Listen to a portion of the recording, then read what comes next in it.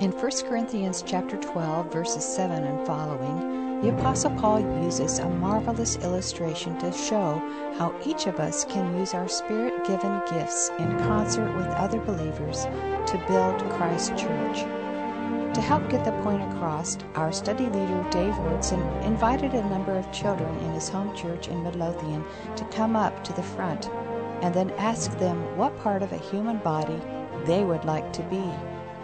Let's join Dave as he asks the kids how many of them want to volunteer to be the eyes of the body. Everybody that wants to be an eye, raise their hand. Okay, all the eyes over here. All the eyes come and stand right here. There we have it. We have our body, right? What part are you now? Tell me, what part are you? Eyes. Okay, how many eyes do we have? 1, 2, 3, 4, 5, 6, 7, 8, 9. So let's get separate. Let's get all the eyes away. This is an ear or something over here. We want to get away from him, okay? Okay, we have all the eyes right here. So we have a body, right? Isn't this a beautiful body? How many of you have ever seen a body with 1, 2, 3, 4, 5, 6, 7, 8, 9 eyes? Wouldn't that make a great body? Okay, how many want to be ears? Anybody want to be ears? You want to be an ear? Come on over here and be an ear. Anybody else want to be an ear? We have any volunteers to be? Ears are really great. Ears are important. They're vital to the body. Anybody else want to be an ear? Good. We got another volunteer to be an ear. Good. Let's get all the ears over here. Okay, we've got 1, 2, 3, 4, 5. How many ears does a body usually have? 2 ears. Well, look at this. We have 5 ears. I think this is a beautiful body. How many of you think this is a nice body? We have 5 ears. How many of you ever seen a body with 5 ears? How many of you ever seen a body with all ears? Just 5 great big monstrous ears. That would make a beautiful body. How many of you think the eyes are a better body than the ears? Let's vote, okay? Let's clap so we hear it, all right? How many really like the eyes? That's not fair. Your daughter's over here, all right? All right. How many of you like the ears? It's kind of even. Okay, let's get some other parts of the body. How many of you want to be legs? Good. We got a bunch of legs. Come on up. All the legs right here. Let's get all the legs right here. What part do you want to be? You have any idea? You don't know what you want to be. You got any idea what you want to be? You want to be an arm. Good. All right, let's say that. We'll need some arms. Okay. We have 1, 2, 3, 4, 5, 6, 7 legs. How many legs does a body usually have? 2 legs. We have 7 legs. Man, that's more than 3 times better than having 2 legs, right? So we have several ears, a bunch of legs, a bunch of eyes.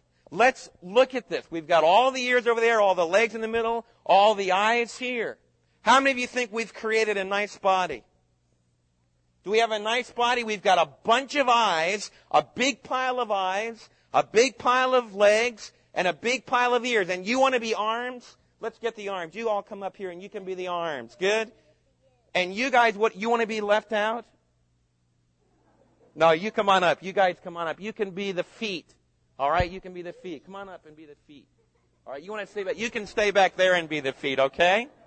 Now, have we created a body? Have we?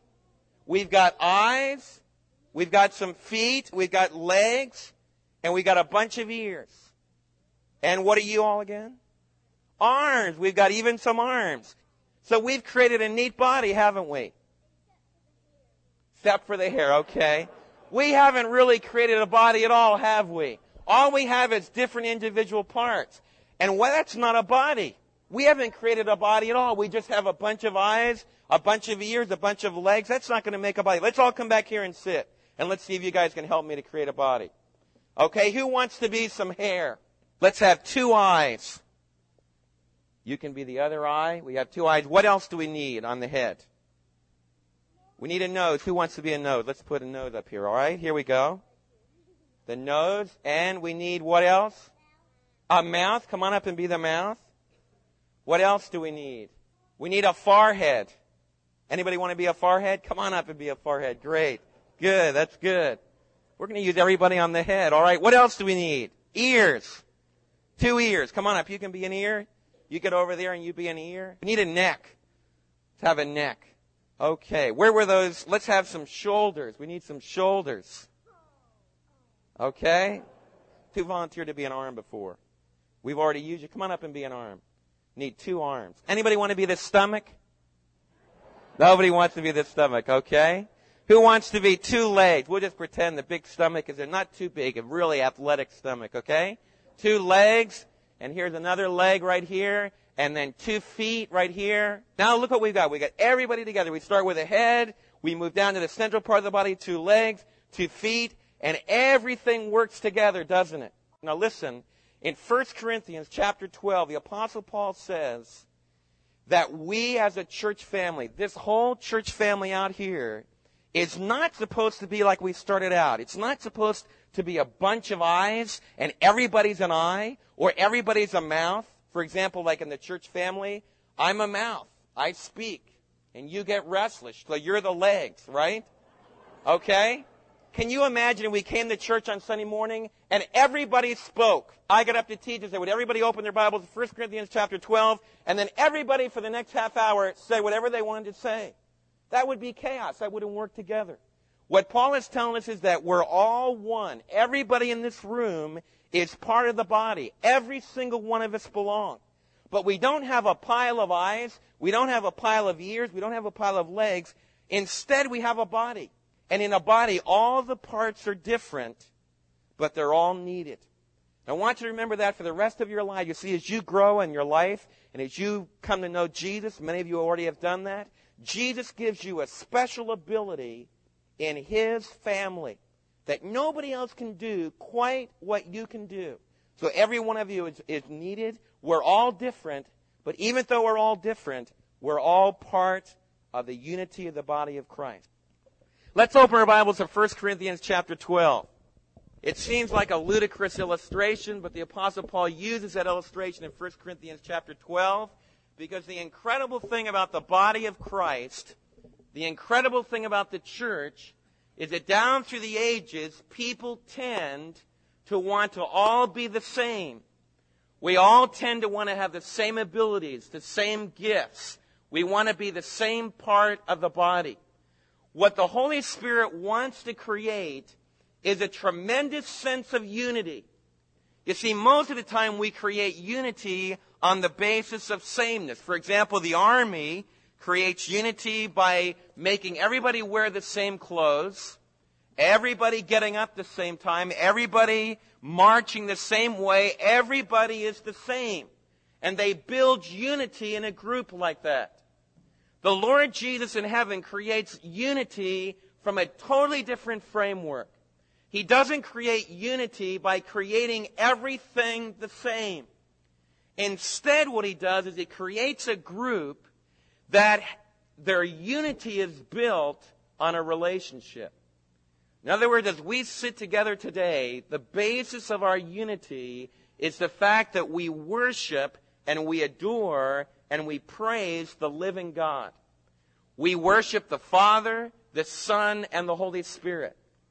And by a tremendous act of grace, by a marvelous miracle of a new life that's been given to us in Christ, every one of us have been joined into the body of Christ. We've been made part of the family of God. We've become the bride of Christ, to use all the different metaphors that the New Testament uses to describe what we are as a church family. Now, what Paul is trying to get the Corinthians to realize is that nobody in the body can raise themselves up and say, I'm the important one. I'm the spiritual one. I'm the one that really lives close to God. None of us can do that. What the Corinthians did in their assembly, evidently, is they made the gift, the spiritual gift, of speaking in languages or speaking in tongues. And we're going to be talking about what that means in the coming weeks. They made this ability to do the gift that was very evident in a marvelous way at Pentecost. They made that gift the evidence, the sign of spirituality. And so when they gathered together, the people that had the gift of speaking in these languages would exercise their gift, And they would look down on other people that didn't have that gift. In other words, the Corinthians had taken, in fact, not just the speaking in tongues, but they took all the speech gifts, the word of wisdom, the word of knowledge, the word of prophecy, a word of revelation. They took the speaking gifts and they elevated it in their family and made it the sine qua non of what it meant to be a spiritual person. So if you were a member of the Corinthian church and you didn't have a revelatory gift, you didn't have a gift of speaking the inspired messages of God, then you felt like you were about that high. You felt like you really didn't belong. And Paul was running to the Corinthian church in the first century to try to cause them to get their eyes back on the body and the need for every single part and the need for every single ability and the fact that it was all a gracious gift from the Lord God. And so as we look at 1 Corinthians 12, we remind ourselves of the first 3 verses of this chapter where the Apostle Paul focused the attention of the Corinthians on the need to test spiritual phenomenon. And we talked about the fact that just because miracles are done, just because we see miraculous things happening, does not necessarily mean that we're faced with legitimate messages and truth from God. In verses 4 and following, we're focused on the idea that the gifts of the Spirit are abilities that are given by the triune God. The Holy Spirit is the one who comes to live in our life, and He enables us to exercise these spiritual abilities for the building up of the body of Christ. He talks about works of service, but we have the same Lord Jesus. All of these Holy Spirit abilities are to be used to serve the Lord Jesus. And they are the workings of God the Father. In verses 4 through 6, we learn when we study that passage that we have an intrinsic statement of the Trinity. Right here in those verses, the Apostle Paul teaches us that we worship God the Father, God the Son, and God the Holy Spirit. And that the entire Trinity is at work in the life of a legitimate believer. Now as we turn to verse 7, which is a portion of Scripture we want to look at today, he says, "Now to each one the manifestation of the Spirit is given for the common good." You know, it's very easy to get into all kinds of controversy about spiritual gifts. And one of the things I trust as we go through 1 Corinthians is that you'll get by the controversy. I think it's incredibly sad that the chapters that were written in the Holy Scriptures to demonstrate and to teach unity have produced so much division. I think a lot of that happens because we lose the whole manner in which all of the gifts should be exercised, and that is of 1 Corinthians 13. We get a whole lot more concerned about being right and about pushing our position than we do about kindness and patience and gentleness. So the Apostle Paul begins in chapter 12 to go back to the essentials of unity and to talk about the body of Christ. Then he talks about, in chapter 13, the entire way that all of the gifts, whatever our gifts might be, should be exercised. And then in chapter 14, he deals with the specific problems that were plaguing the Corinthian church. Now, we're right in chapter 12 as he introduces the basic ideas for him of spiritual gifts. Now, some people will tell me, I have a spiritual gift, but I use it only for myself. I don't use it with others. It's something that just builds me up. It's something that makes me feel very close to God. And they tell me that I only exercise this individually. I don't exercise it with the body of Christ. What I want to share with you is the Apostle Paul is telling us in verse 7 that to each one of us, every single believer, when you're born again, the Holy Spirit comes to live in your life. And that Holy Spirit manifests Himself. If you're genuinely born again, there is evidence of the presence of the Spirit in your life. Now, it's not necessarily an earth-shaking, cataclysmic, miraculous kind of a thing. But if you are genuinely born from above, if you have genuinely received Christ, the Holy Spirit comes to live in your life, and He's the most dynamic, the most vital, the most real person in all the universe. And he reveals himself. The word manifest means that he reveals himself.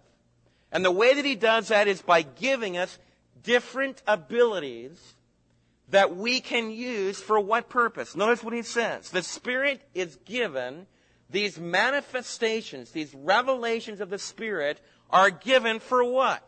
For Dave Wurtson's good, right? In other words, what I'm supposed to do, my spiritual gift, to use one of them, is teaching. That's one of the gifts that I have. So what I'm supposed to do is to study during the week, make sure I know what 1 Corinthians 12 is teaching, to pray over it, and then on Sunday morning, I stand up in my study, and I say, today we're going to study about 1 Corinthians chapter 12, and I lock both the doors, and for the next 45 minutes, I teach. And does it build me up? Does it meet my needs? I mean, you've never heard such great messages. They are so great that I'm not going to share them with anybody. What would you think of a preacher, a person gifted in the family of God to teach, that did it for themselves alone? Well, obviously, it would be ludicrous. You'd be hauling me off to Terrell if for the next several Sundays when you gathered to church, you'd say, well, where's Dave? He's preaching at home today. You know, he decided he would just build himself up. You see, what Paul is trying to help the Corinthians to see is life is found in using your gift for somebody else. You see, the whole focus of the spiritual life is that we are a body today. In fact, even more incredibly designed than this physical body is the body that I'm looking at this morning, the body of Christ. And every single one of you has been given a manifestation of the Spirit for the common good. We are in this together. We desperately need one another. We cannot fulfill the will of God by just having a few of us. Every single one of you is a vital part of the body of Christ. And every one of you that are born again have received gifts, and it's a gracious gift. It's given just by the mercies of God, so there's no reason for any of us to be prideful about it or to be elated from the standpoint of personal success, because it's all just a merciful gift.